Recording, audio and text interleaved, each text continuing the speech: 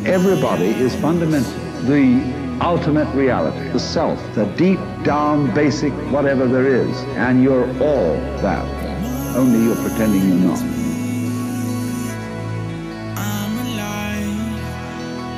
Who we are is not this physical body that we're in that is here for a moment and gone. Who we are is this infinite intelligence, and we forget that. The same intelligence that created this infinite universe that never ends is you. For those of us seeking a way to transform life, to capture fulfillment in every now moment, to redefine our reality to live this life to its fullest. This is the Live This Life podcast.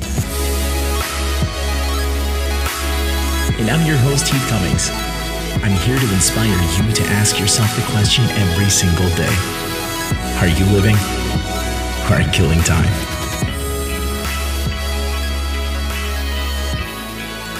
What's going on, everybody? In today's episode, I want to welcome Zach Jurgensen to the show. Zach is the host of the DIY Wealth podcast. Zach has an amazing story about living a fulfilling life. Living with the most possible freedom in your life is what is essential to how I feel living your best life comes about. And financial freedom helps most of us do that. If you're not able to live a life and you're working all the time and not able to do the things you enjoy, I think that's essential to living your best life. And that's what Zach is in the business of. Zach went from being in debt in his early 20s to amassing a net worth of $1 million by age 31, essentially being able to retire, or what he calls, quote unquote, unplugging, and hopes to share his strategies and message to change the lives of those he has the ability to reach. Zach, welcome to the show. Heath, hey, thanks for having me. I know we went back and forth. You and I have been busy doing our own things in our own worlds, but we finally made this happen, and I think this is going to be a really great content for your audience. Absolutely. And like I just said before we hit record, I've had a short list of different subjects I wanted to bring onto the show, different people, and you and I just happen to divinely cross paths. Financial freedom is just something I'm starting to work my way at age 41 years old. But I feel like this is an essential part of how people can really live a fulfilling life. And the story that you shared with me already was one that was really inspiring.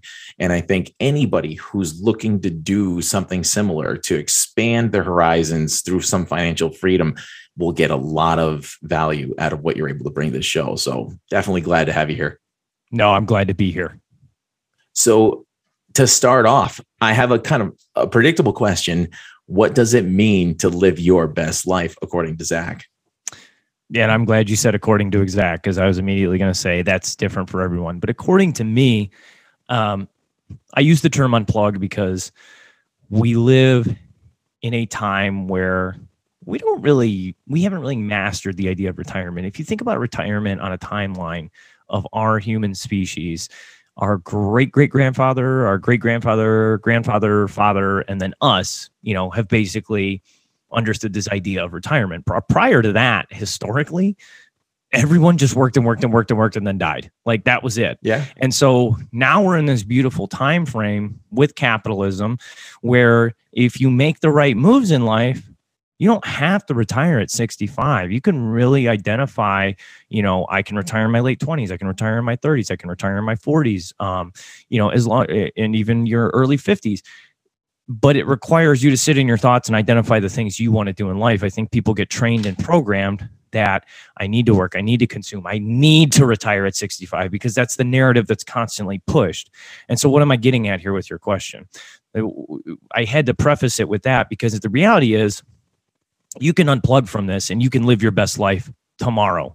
However, that doesn't look comfortable to me. Being homeless, living under a bridge, panhandling for money, that doesn't look like a comfortable life for me. That might be for someone else, and that might be living their best life. On the other side of the spectrum, you have individuals that work and work and work and work their whole life and never really sit in their thoughts and identify the things they truly want to do in life. That's not living your best life either. However, according to capitalism, materialism, and other narratives that are pushed, that person looked like they live a great life according to socioeconomic norms and economic norms. My idea of living your best life is a merging of finding reasonable financial freedom and living life by your standards, not the economy standards, not capitalism standards, not your parents' standards, not ... standards, your standards. That is my idea. Reasonable financial freedom paired with sitting in your own thoughts and identifying the things you truly want to get out of life. That's probably one of the best answers I've heard to that question since I've done this show. And this will be 93 or 94 episodes by the time this one goes on. So. By the time this one goes on. Yeah. Cause I listened to 91. And like I said, I was taking notes about talking to stuff with you. And I'm like, you know what, dude, this guy and I have so much content to share and talk about. So no, I really appreciate that response. The thing is I don't know if it was on a recent episode that I did or someone else's show, but we live these lives and we work up until age 65, where we're supposed to get permission to unplug. I like that, permission. Go and live whatever life that someone says we can at that point, when all of our years of vitality have passed us by.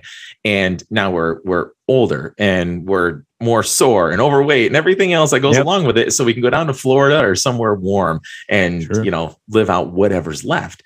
And that just, when I came to that realization, like that's what's expected of us, I'm like, man, that does not sound like living a life. It's like living to die. And it's the same thing with, you work 5 days just to have a couple days off, or you work, 300 and something days a year to have a couple weeks of vacation. It's along the same lines.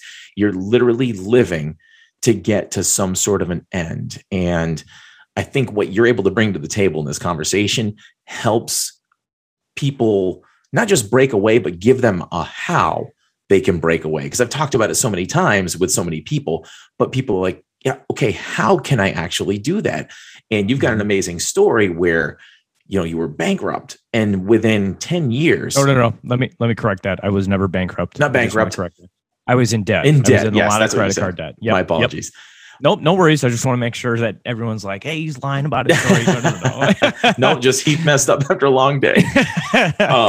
But no, I mean, amazing story of coming where you came from to having the net worth that you have now at age 31 of over $1 million. That's outstanding. So, definitely want to dive into that. What was your biggest motivation other than being in debt? What was your biggest motivation to get you on this road to the journey? So this is another reason I've really just continued to do podcasting, and I will continue, and I am going to keep growing this. I mean, I love storytelling, and this is one of the stories that I have told a couple times on other podcasts, but I love telling it because I don't know, I like vivid imagery and things like that. So essentially, I was a shithead growing up. I was going nowhere real fast, but to understand why I was, going nowhere real fast, I didn't grow up in a good family household, very fragmented familial situation, physical abuse, mental abuse, locked in attics, had to testify against my dad in court for child abuse. Like, I didn't have a good life growing up. And so to start, to your audience members, I wasn't born with a silver spoon in my mouth. I didn't get a head start in life. I started from ground zero. You can too. So moving up, lots of frustration, lots of bad energy, lots of anger as a kid, didn't know how to let that out. And realized, I don't want to stay in my hometown, join the Marine Corps. So I joined the Marine Corps, still not really applying myself in life, not taking things seriously. But after we go over to Afghanistan, we lost an individual in our unit in a bomb dog. And after I saw, the rifle and the boots and paying homage to this individual, I was just like, shit, I need to start applying myself to things in life because I definitely don't want to do this again. So we get back from our deployment. I have one more year left, and I'm just like, man, I still don't know what I want to do. So I just start picking up books. I pick up journalism books. I pick up photography books. I pick up finance books. I pick up accounting books. I pick up, you just name it. I just started picking up everything. And there's one book I read, the little book on big dividends, easiest read. I think it's like 97 pages long or something. You do not need a finance degree to understand the very simple concepts that this book brings to the table. I read it. I was like, man, that's kind of cool. Like, your money just kind of sits around and makes you more money. So I was like, and if I only knew what I knew now, I invested in 2011. That's when the market bottomed out from the real estate recessions. And I mean, you could have thrown a dart at a board with stock tickers all over it and you would have made money because you were investing at the bottom of the market. Regardless, I didn't know that. I didn't do any due diligence, but I was like, I hear Bank of America a lot. You know, I see them around town. So I guess it's probably something good to invest in. I invest in it. The whole day I'm watching these 10 shares I own go up and down and up and down. And I'm like, hell yeah, I'm making money. This is sick. And then it goes down an hour later and I'm like, shit, I'm losing money. Like, why did I do this? And like just emotion after emotion up and down. I don't do that anymore today, obviously. But end of the day, on my Scottrade account, some of you guys will know what Scottrade is. They aren't around anymore. But at the end of it, I ended up having $4.14 more than I had earlier today. And that just clicked in my head. I was just like, holy shit, your money can you make you more money and you don't even need to lift a finger or do anything. And that has what's created this entire journey to where I am today. Now, I'm invested in things like real estate, traditional brokerages, and retirement accounts because you need a blend of these things in order to unplug earlier and create and design a life worth living in your earlier years rather than just tying it and maxing out your retirement accounts. Yeah, I mean, that's that whole realization when you can realize the different ways that you can, I mean, people have so many different ways that they're making money now. I mean, people are like all into the crypto stuff. They're into invest. A lot of people are into investing now that never were, but there's so many different ways through social media and everything else that people are making money that it just doesn't make sense why a lot of people will still grind out the traditional 9 to 5 or whatever it is to try and get themselves to that place. So, and you're right. I agree with that, but I think, and I hate to be a cynic. I hate to be someone that maybe paints a little bit of a darker picture, but the realization I've kind of had is in capitalism, Heath, when are you and people like me worth their most in a capitalistic structure? Basically, we're spending money. Yeah. When we're young and we're spending money. Yeah. Exactly. And so why is there such this hard narrative push for people to max out their 401k, max out their Roth IRA, max out all of your retirements, do it, and then you'll be able to safely retire at 65? The antichrist to capitalism as you, a human being, is you being able to unplug from the system at 30, at 40, and capitalism and the system that it generates the utility of you in your lifespan no longer gets to do that anymore. And you get to play on your terms on the board how you want to. Absolutely.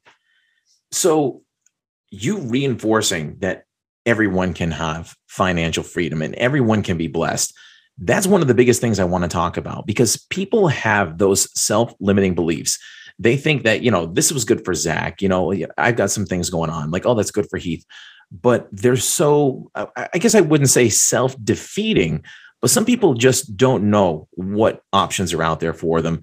And on top of that, people can kind of just get in their everyday grind and they just don't have the bandwidth to actually look into certain things, or they don't feel like they have enough of a leg up to start investing in anything that, they don't have enough capital or savings or anything like that to invest anywhere. So they just don't ever explore.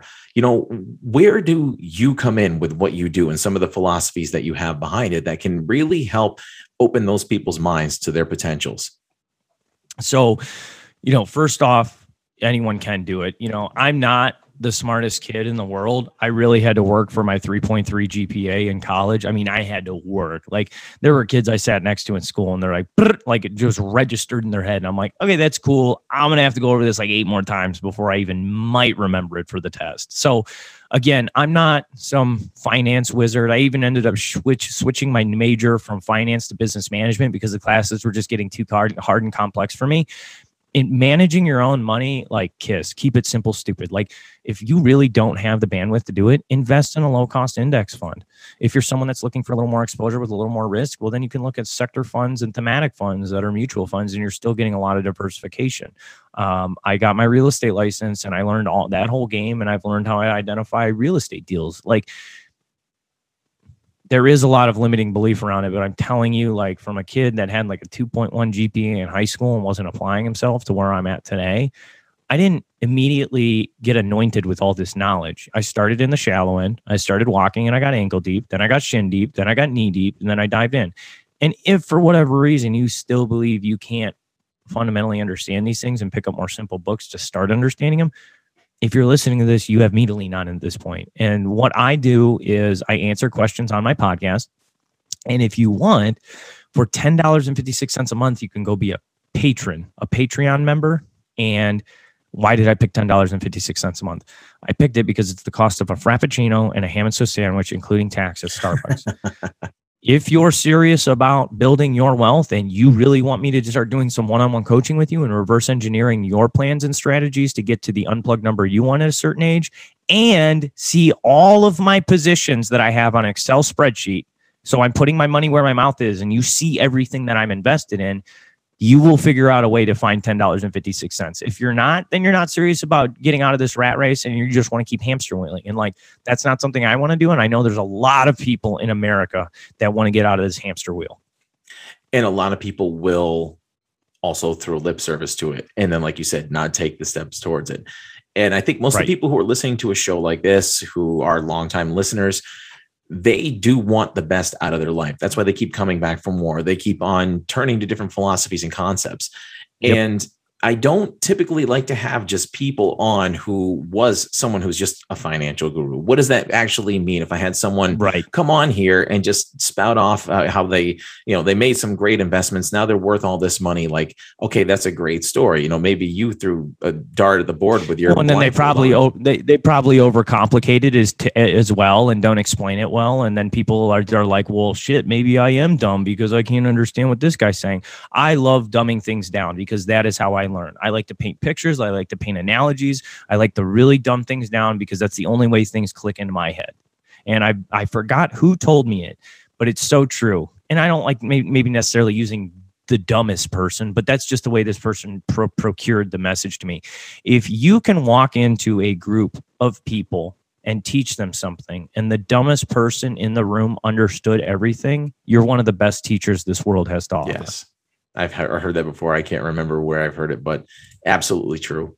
And what I thought was a unique approach to some of the stuff that you would send me was about your philosophies on things as well, because changing how we feel about the world and changing the philosophies that the culture has brought, especially us in the United States, breaking that culture, because obviously it's not working. There's a lot of things broken with the system that we're in. Yep. So the more people that we can sort of get to think about all of these things in a whole different way, I feel that's essential to shifting how everybody's going to live. Like, it's great you're having success.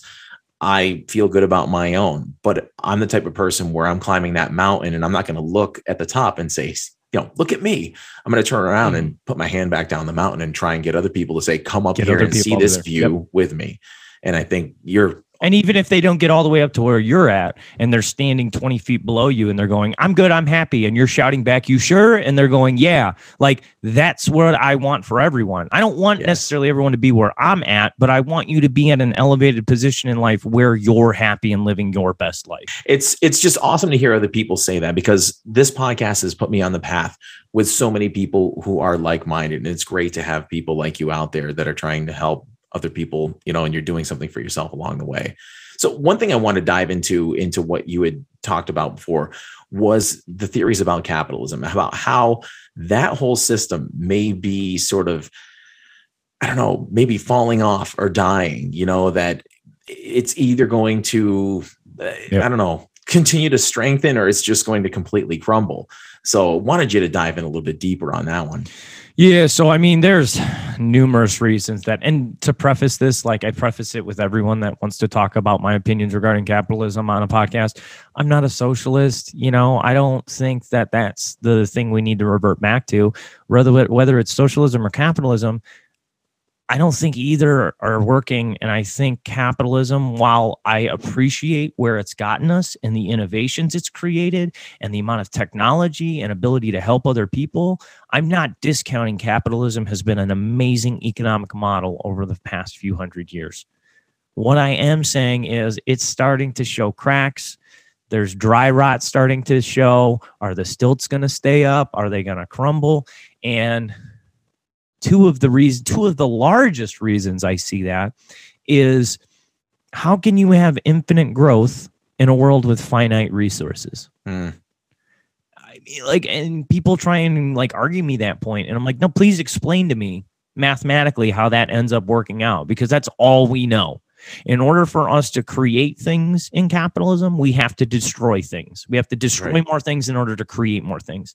And you just can't, like, there's no, and yeah, I get it. Space exploration, we're looking at Mars, cool. All that's doing is perpetuating the problem. We still haven't resolved the core fundamental problem of we need to learn how to just live sustainably within the world we operate in, this little blue marble we operate in, not continue to pillage and pillage and pillage, because eventually pillaging just stops. It just runs out. That's my first argument with it. My second argument is just, when's enough enough? Like, you have these billionaires, and we will probably see trillionaires within our lifetime. And just so some people can get a handle, like, we hear the word billion and we hear the word trillion thrown around, and like, us small folk don't really understand the concept of it. Heath, just take a wild guess. So if you had to spend $1 every second in order to spend $1 trillion, how many years would it take to spend $1 trillion? I couldn't even begin just to throw estimate. A wild guess. I'll say 50 years. 31,000 years. That's insane. That's an insane amount of money. And we're talking about one person owning all of that money. And so I have a hard time.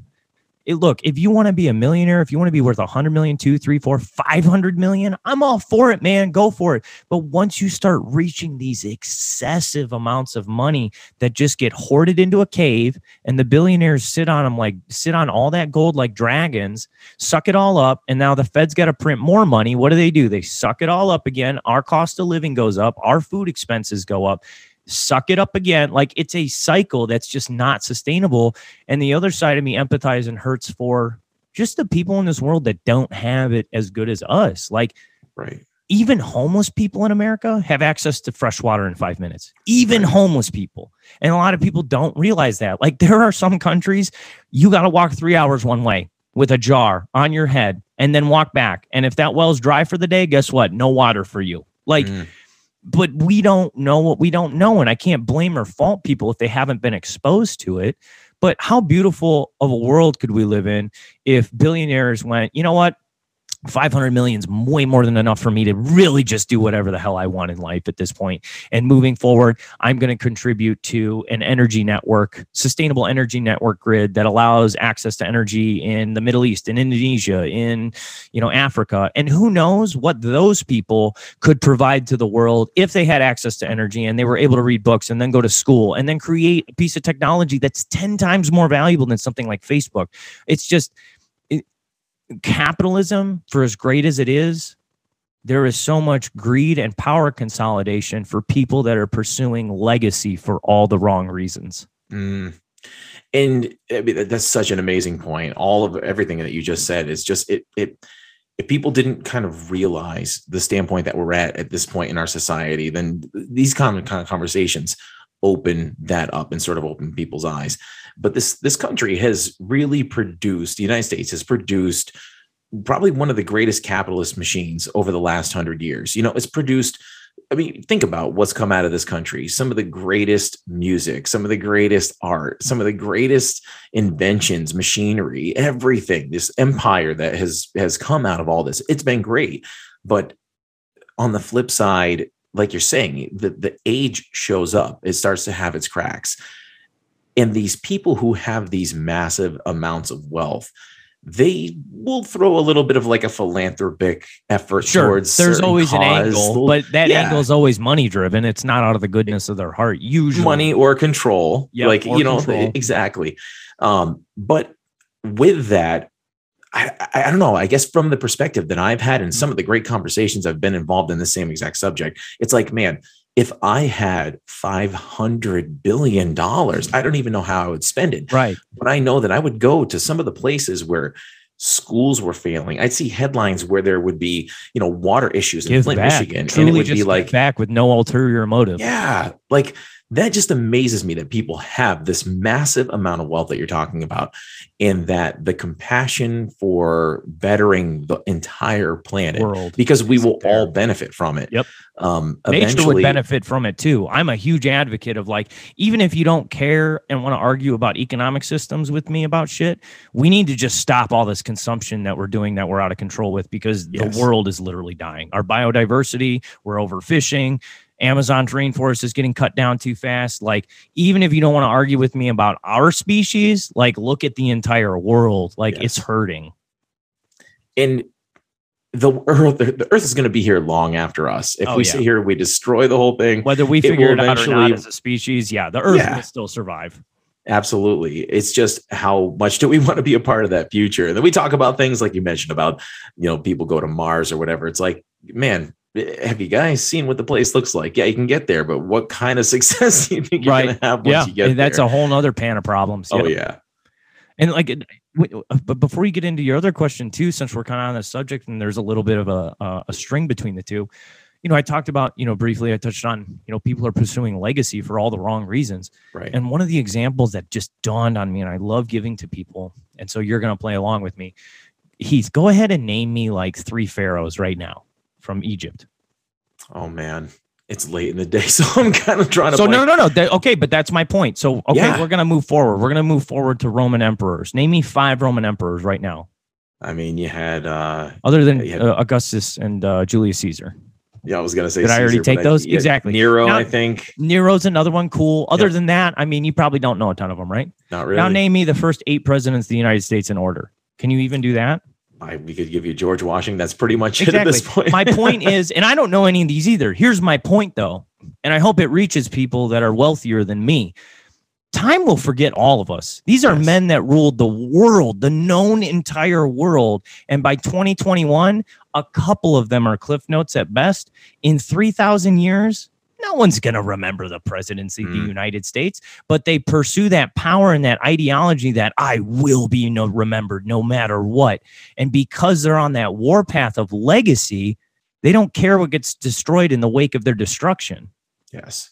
And that's another part of that's another problem that we're just having with capitalism. It's just becoming this huge pissing match against a few hundred people on who's worth more money and who's going to go down in the history books more. Whether it's you, whether it's me, whether it's Donald Trump, whether it's Nero, whether it's Julius Caesar or whatever president, like, time's going to forget all of us. And it has shown. It shows. Just look back on time. You can't recall and recount all of these quote unquote important people that existed. But then on the flip side, some of the people who made some of the biggest impressions in humanity, who helped humanity, those names are on the tips of the tongue. You think of some of the people from history who are some of the biggest religious leaders. People will probably be able to name them much more easily than they would some of these people who are empirical, leaders or whatever you want to call them.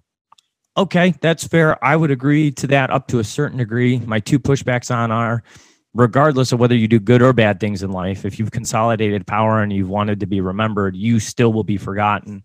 And then the other side of that token was, what was it? Oh, if you're the one that's writing the narrative of history, you're probably not writing it in 100% truth. Like, if Hitler would have won World War II, there would be a completely different narrative on what the Allied powers were, what they represented, who they were, and what they were about. Oh, 100%. But because he didn't win, now we get to write the narrative. Now, Hitler obviously did not have good intentions. He is viewed in the history in the world as evil. I'm not arguing or refuting that. I'm just saying the person that won got to completely write the narrative. The loser didn't. And that goes through everything in history. Every single empire that's ever existed. Exactly. So in talking about capitalism, you had mentioned something about how it has its sort of self-inflicted imprisonments. Want to dive a little bit deeper on that one, because I thought that was a captivating sort of cliff note. Yeah, I actually I try to post like daily little bits of good perspective or information on my Instagram, my creator Instagram account. And one of them I just recently published was, if you drive a nice car to a job you hate, you're the new symbol of self-imprisonment. Yeah. And it's true. Like, you would really just rather exude confidence to people you will never see or meet in your life driving past than choose to be happy. Like, that's how bad it's gotten in America. And Hollywood does a good job fetishizing it. So does the advertising and marketing agency. Advertising goes far beyond just solving your problem at this point anymore. Advertising goes, you're inefficient. You're not sufficient enough. If you buy this, you'll gain more friends. If you buy this, you'll get more girls attracted to you or more guys attracted to you. If you wear these clothes, you'll be cooler. If you buy this car, more people will love you. Like, it goes so much farther than beyond us just having a problem fundamentally solved for us. It's attacking our emotions and our insecurities, and it's working very well. And so realizing everything I just stated and pulling out of that system and understanding, like, I don't like, so for instance, I got a nice Mercedes entry-level AMG, super fun car. I love it. It wasn't super expensive, but it wasn't super cheap either. I rip around on it. I have a lot of fun. I don't think I'll get another one because I would just much rather have all of my freedom and all of my money and buy a cheap used, piece of crap Toyota than, buy another, $50,000, $60,000 car. And, maybe I put half down and I still have a low payment, but like, it's still payments that are locking me into a system that I don't really want to be in anymore. I got a taste of the luxury model. It was fun. I like zipping around in it, but it'll lose its luster eventually. And when it does, I'm just going to go back to choosing to just own something outright and not have to worry about payments. And now I got half of a plane ticket covered for the next 6 years. It's true.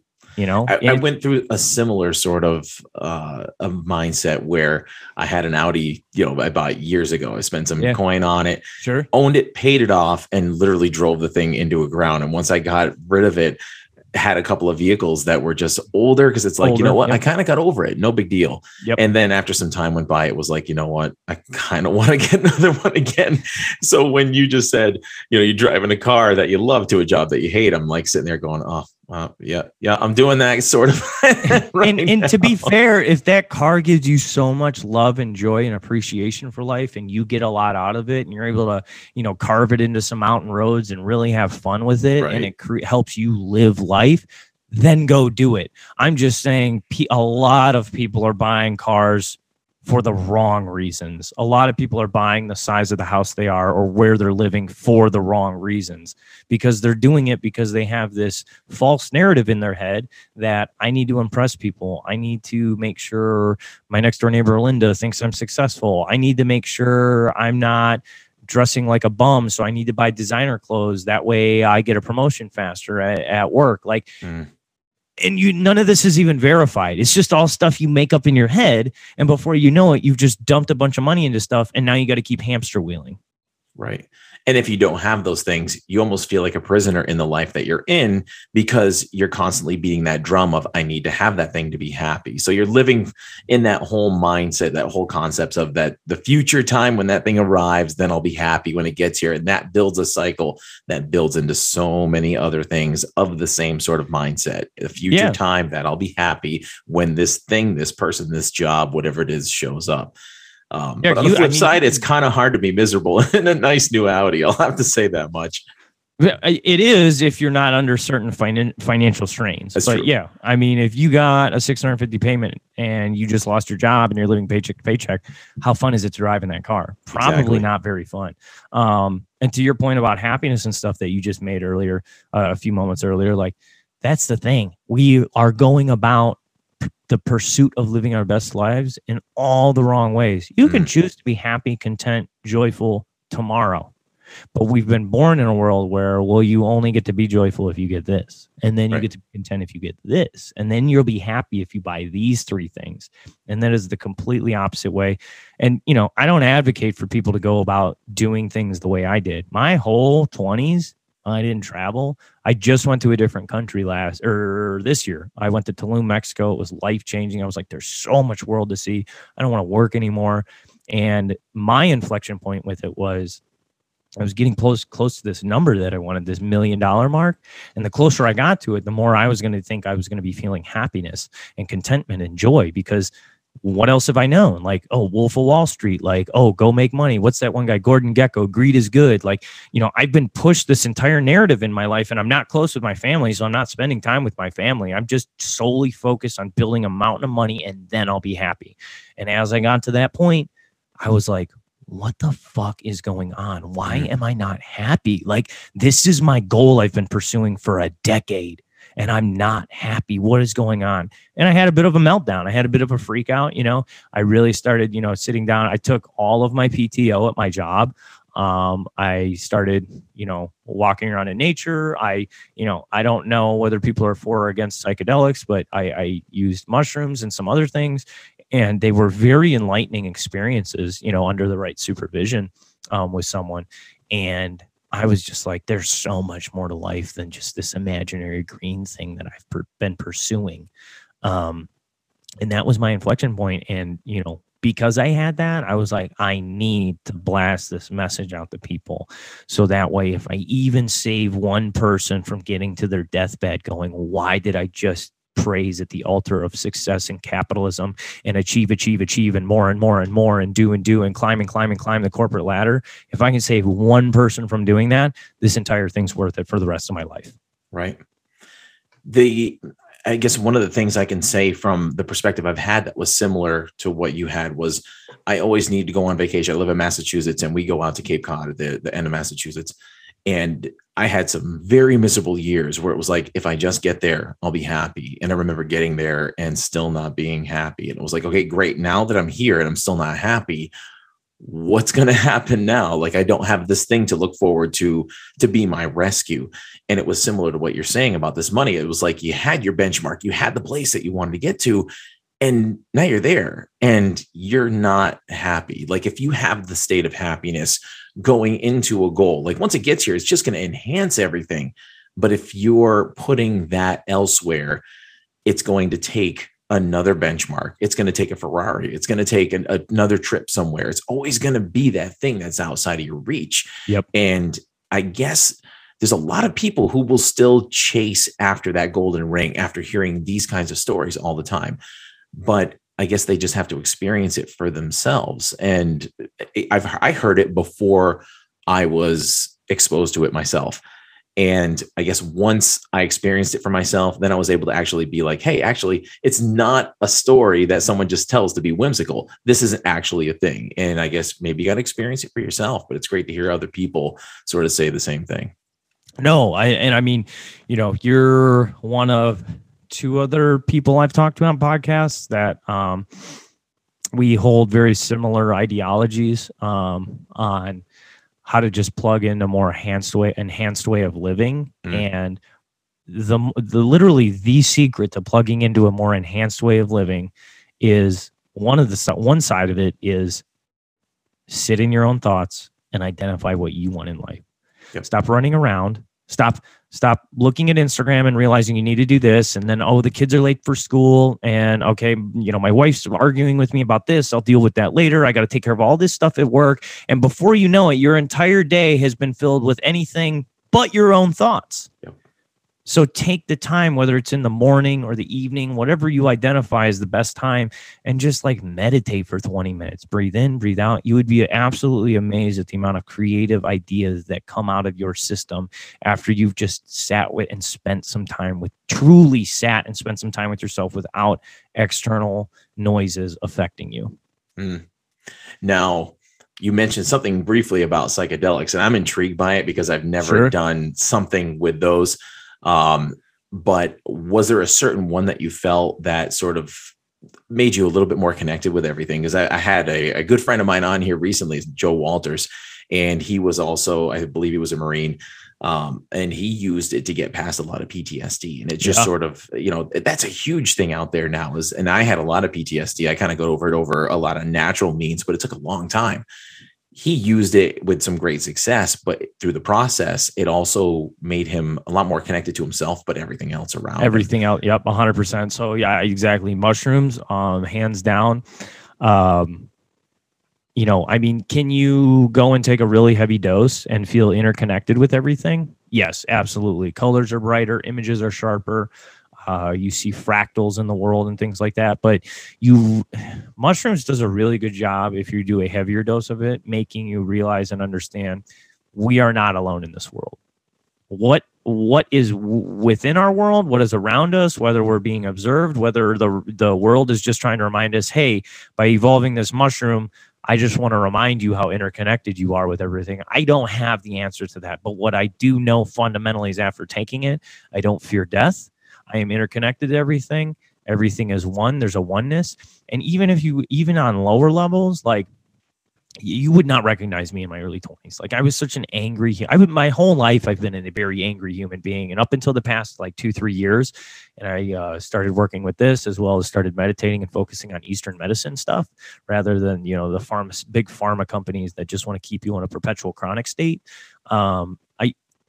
Even if I just take a small dosage of mushrooms, it's a mood elevator, and it makes me want to connect with people in a positive way. It makes me, I don't even know that group of people over there, but I feel real good. Like, hey, let me buy you a drink. What's your story? Blah, blah, blah. And before you know it, I have an amazing connection with someone that didn't even know me prior. And I would not have done that without at least a small dosage of it. So on a large scale, yeah, absolute oneness connection and wanting to work with people and wanting to work with nature. On a smaller scale, it even just made me more sociable. It made me trust people more because I've had such negative experiences growing up as a kid and then in the Marine Corps. Like, what do you do when you're in the Marine Corps? You don't trust Taliban people. Like, they're out there to kill you, and I'm out there to kill them. And like, I don't think that's what we naturally want to do as humans, but we get conditioned because of unfortunate external situations. So hands down, psychedelic wise, the one that has enhanced me the most has definitely been, I don't even know the official medical term for it, like psilocybin or something like that. Oh, psilocybin.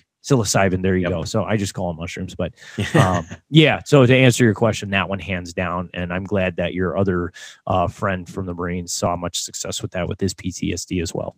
Yeah, and I'm involved a lot with sort of advocating for PTSD. I was a police officer for 18 years. I went through a lot of it myself. The battle that I went through to get over it was a really long, drawn out one. And I think given if I were to go through the situation that I'm in now, I mean, there's all sorts of things out there. There's like light therapy type of things. There's sound baths. I want to try a sound bath. I haven't tried a sound bath yet, but there's all types of alternative methods that don't require you to pop pills the rest of your life. Exactly.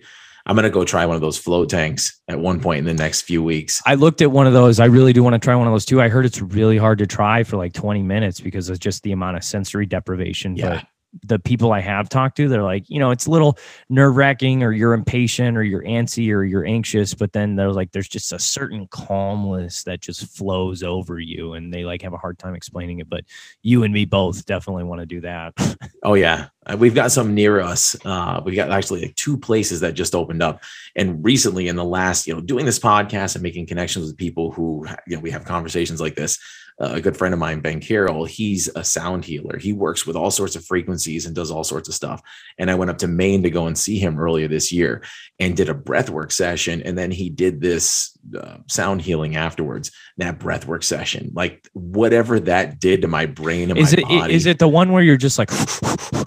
Not hyperventilating. It was literally like a full belly, deep breath in, like you basically breathe into your chest and then into your stomach and then just completely out and right back into it. It was almost like a rhythmic breathing, but it definitely wasn't a hyperventilation where that can cause physical effects. You can start to hallucinate and everything else. So that's what I've heard about that stuff. So what was the effect you got from this type of breathing exercise? The craziest part was it was literally like almost a full body paralysis on top of like a tingling feeling and a vibration throughout my whole body. That's only way I could describe it was like the feeling that you get sitting on like a chair massager. That's like not one that's like a shiatsu massage, but one that's literally like a vibrating chair massager. And I'm laying on the ground and like my whole body went into that. And then the sound healing part started and I started just getting these like geometric patterns. I got my eyes closed and these geometric patterns, the way they were going through my eyes. Yeah. So when it was over, like I'd never, ever been through anything like that before. Like I had never done like Reiki. I had never done like group meditations or anything like that. Sure. So I'm diving in deep on this and I come out of it and I'm like belly laughing. Like what the hell just happened? I mean, I've been through some adrenaline pumping stuff in my life. For sure. And this was to lay on a floor. I'm like, what am I doing here? Like, I got a guy, yeah. I'm breathing, and I got this guy playing crystal bowls right afterwards. And I'm like having the craziest thing that I could probably compare to a psychedelic in my life. I've never done psychedelics, but I'm like, this is insane, man. Yeah, no. But to know that there's things out there like a float tank. Like, I'm super excited to try that. I had the chairman of HemiSync on this show a few episodes back, and he did the float tank and said how he had like a full-on legit out-of-body experience. And for a guy who works with brain waves to get your brain to a certain state, to say that was one of the most profound experiences of his life. What's his expertise? Like, what does he operate in? His company that he owns is called HemiSync. If you look into like binaural beats, this guy, Robert Monroe, developed these studies where you basically put one frequency into one ear and another frequency into another, and they're slightly off in their hertz, and your brain waves work in certain hertz frequencies. So he'll play one tone in one ear and one in the other. And if you lift the headphones up, you'll hear like, ooh, and then you lift the other one up and you hear like, ooh. Yeah. But when you have them both on, you hear this oscillation where it's like, boop, boop, boop, boop, boop, boop, boop, boop. And that puts your brain into a certain state, like alpha, beta, gamma, like dream wave, or like the zone that athletes get in. It can literally put your brain in certain states. So this guy's like an expert on this stuff. He's the CEO of the company. He did the sensory deprivation. Yeah. And he said it was like the craziest thing he's ever gone through. So now that we've got two of them opened up, literally one just north and one just south of us. I think we got like 3 of them out here. So it's something I put on my to-do list, but it's funny enough, I've been thinking about it more and more, and now here we are having this conversation. Yeah. You're gonna have to do it, and we're gonna have to. Yeah, we'll have to reconvene on our experiences with you 100%. That would be very cool. I'd be very open to sharing my experience with you on that, Heath. Absolutely.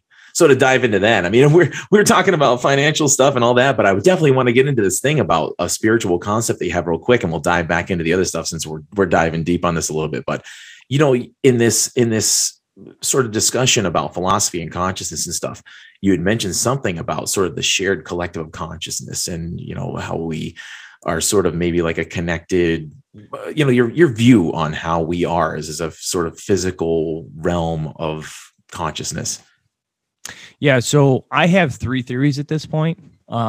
And I'm still going to keep sticking to my 3 theories until I get more validation through some type of sign or science shows us something. But before I get into these 3 theories, I want to remind people that, like, paradoxically, science, in order to continue being science, needs to always be proven wrong. Exactly. So even though I'm about to say these things and they might sound a little outlandish or crazy, there were things Galileo said that were outlandish and crazy. There were things before him that sounded outlandish and crazy. And people were disproven, proven right, until they were disproven and proven wrong, until they were proven right. And like the cycle just continues with science. Mm-hmm. So here are my 3 theories on things. One is, and I will lean towards believing this one more, if we are able to create within our world a self-conscious, aware AI. Artificial intelligence.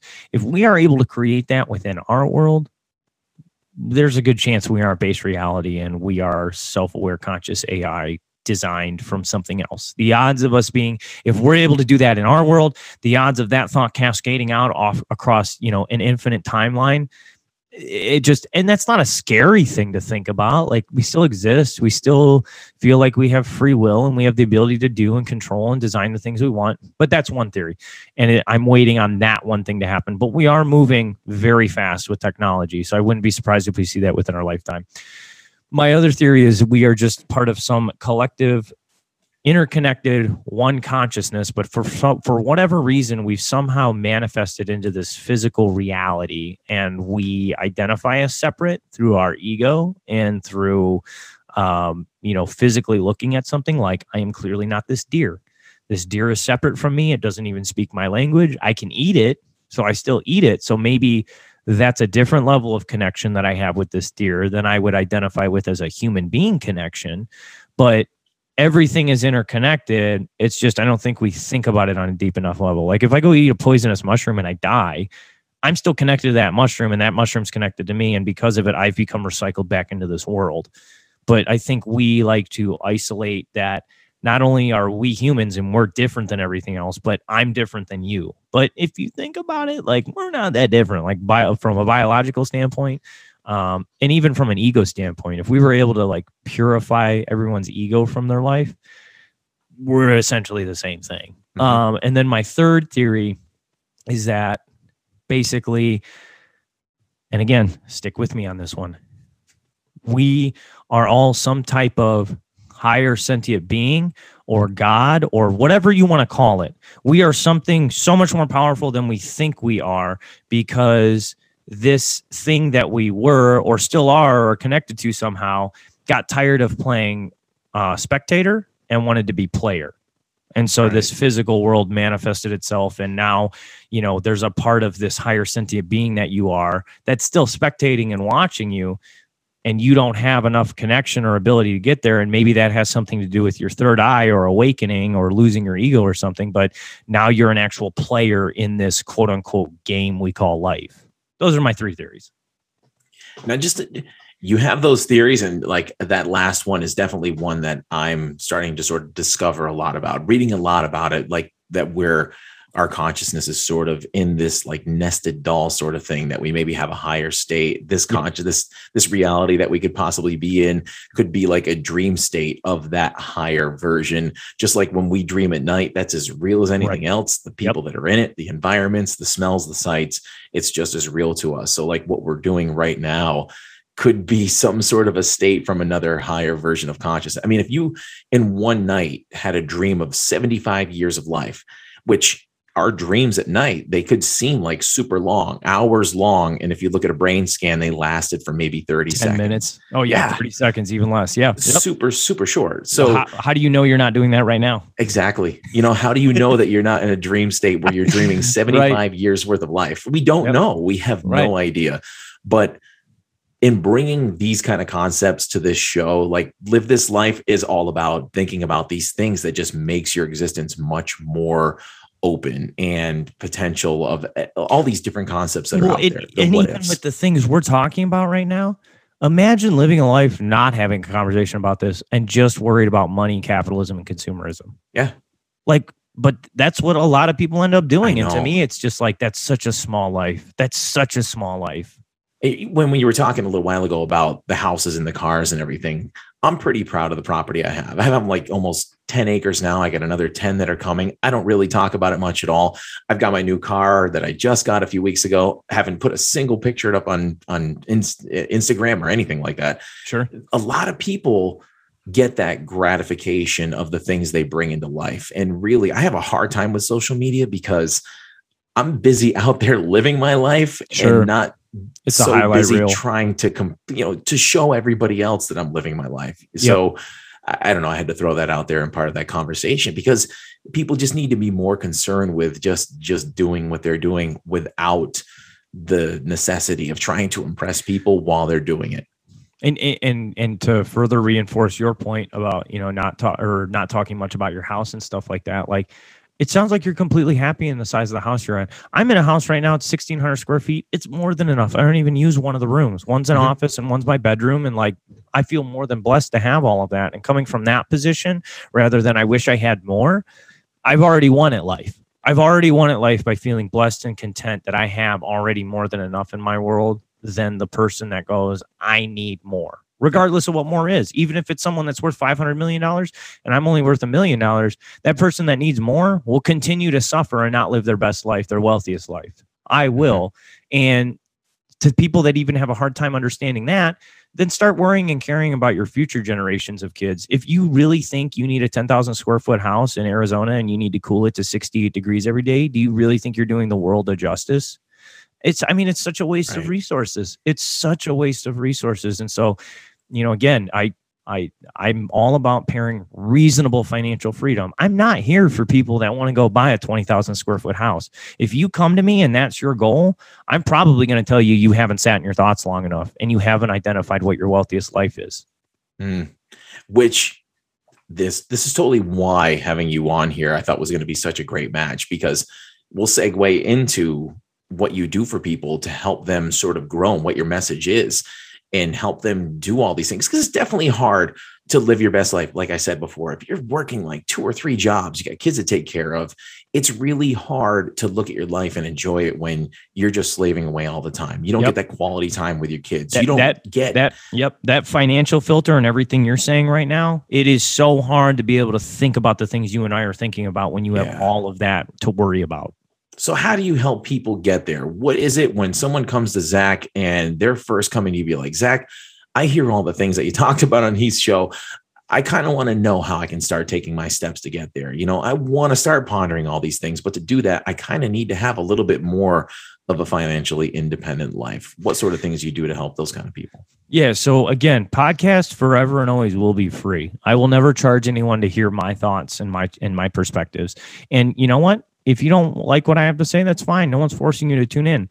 I can be a preacher at my church. You can come to my church, but you can also walk out of my church. I don't really care either way. But if you want further help other than me just asking questions on the financial podcast, at that point, you need to sign up for Patreon.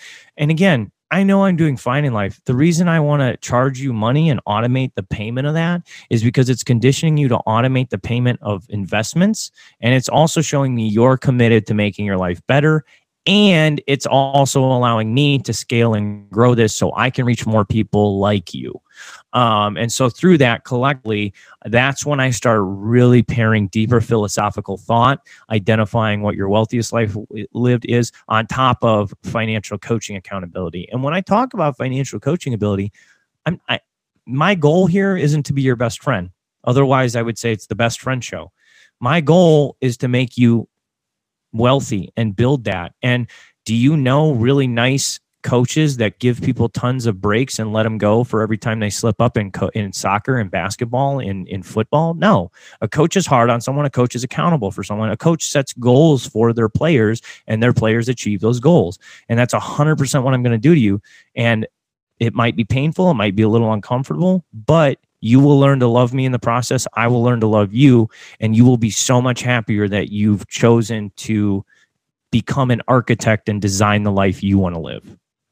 When people have to actually pay for something, it keeps them more accountable as well. When something's free, it's easy to just not stick with it, throw it away. Exactly. It's easy to just not take it. Exactly. So we'll wrap up in a minute because I know you're a busy guy and you got things going on. So tell everybody how they can find you, how they can reach out to you, and all the things that you got going on. Yeah, so I'm just going to say my name one time right now instead of repeating it 3 times with my other links because it is a bit lengthy. So my name is Zach Jurgensen. It's ZACJUERGENSEN.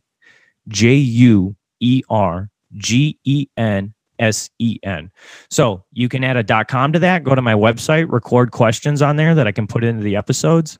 I have my Instagram account that I post daily little tidbits. I don't post on weekends. So just Monday through Friday, I post, perspective shift ideologies and also quick tips and life hacks to help you build wealth better. Patreon.com/Zach Jurgensen. That will get you over there and you can become a DIY Wealth founder. I don't like calling you guys patrons. I like calling you founders because you're helping me found a message and spread a message. And then I also have my personal Instagram. If you kind of want to get a peer into my life and, what I'm doing, where I'm having fun, where I'm traveling, if there's things you want to, you're interested on that. And that handle is ZJUERGEN. That's all I have right now. Eventually I would like to get some video content on YouTube and stuff, but we're starting small and we're scaling. Awesome, man. I'll put all the links to the show notes to everything that Zach just mentioned. So it's easy, one click. So head to the show notes if you want to go check Zach out. It's been a pleasure connecting with you, man. It's been, dude. No, absolutely. When we get off the podcast, whenever we get done with this sensory stuff, we'll reconvene on that too. That'd be really cool. Yeah, we definitely got to do that because I'm committed to doing it. I did a Reiki thing. Yeah, I'm totally a few down weeks for that. back, so that was kind of a new experience for me. I had some friends that were kind of doing some of those things, and they had some profound experiences. Mine wasn't that much. I was pretty balanced according to the lady, but still going down those roads and all that stuff because. Yeah, explore it. What works for you, what doesn't. Everyone's different. I love hearing the stories about what people have gone through with DMT and ayahuasca. That's super intimidating to me. I don't know if I'll ever get to that point, but I have ayahuasca. I have an ayahuasca journey I'm doing with 3 people in Puerto Rico next year. So I'll definitely let you know how that goes too. Oh boy. Yeah. It's I've heard some pretty crazy stuff that people come out of that, but stuff that's profound and life-changing. So I'm looking forward. I'll stick to the float tank for now. For now, yeah, absolutely. Move at your own pace, my guy. That's right. So, all right, Heath, brother. I appreciate it. It's been a pleasure having you on here. Big thanks to Zach for a great conversation. We turned that one from a conversation about expanding your financial wealth into expanding your consciousness and everything in between. All sorts of stuff. But that's just what happens when you're aligned with like-minded souls with a similar purpose. Check out his podcast, DIY Wealth, on all major platforms, and join in on the Patreon for only $10.56 a month and have some of the breakthroughs that he's created with others in his community. They've been amazing. Join me on that venture because I'm going to dive in as well and see what kind of expansion Zach can help me bring into my life as well. Every bit of growth and abundance that we can welcome in opens up that much more possibilities for us. Thanks for listening, everyone. Keep living.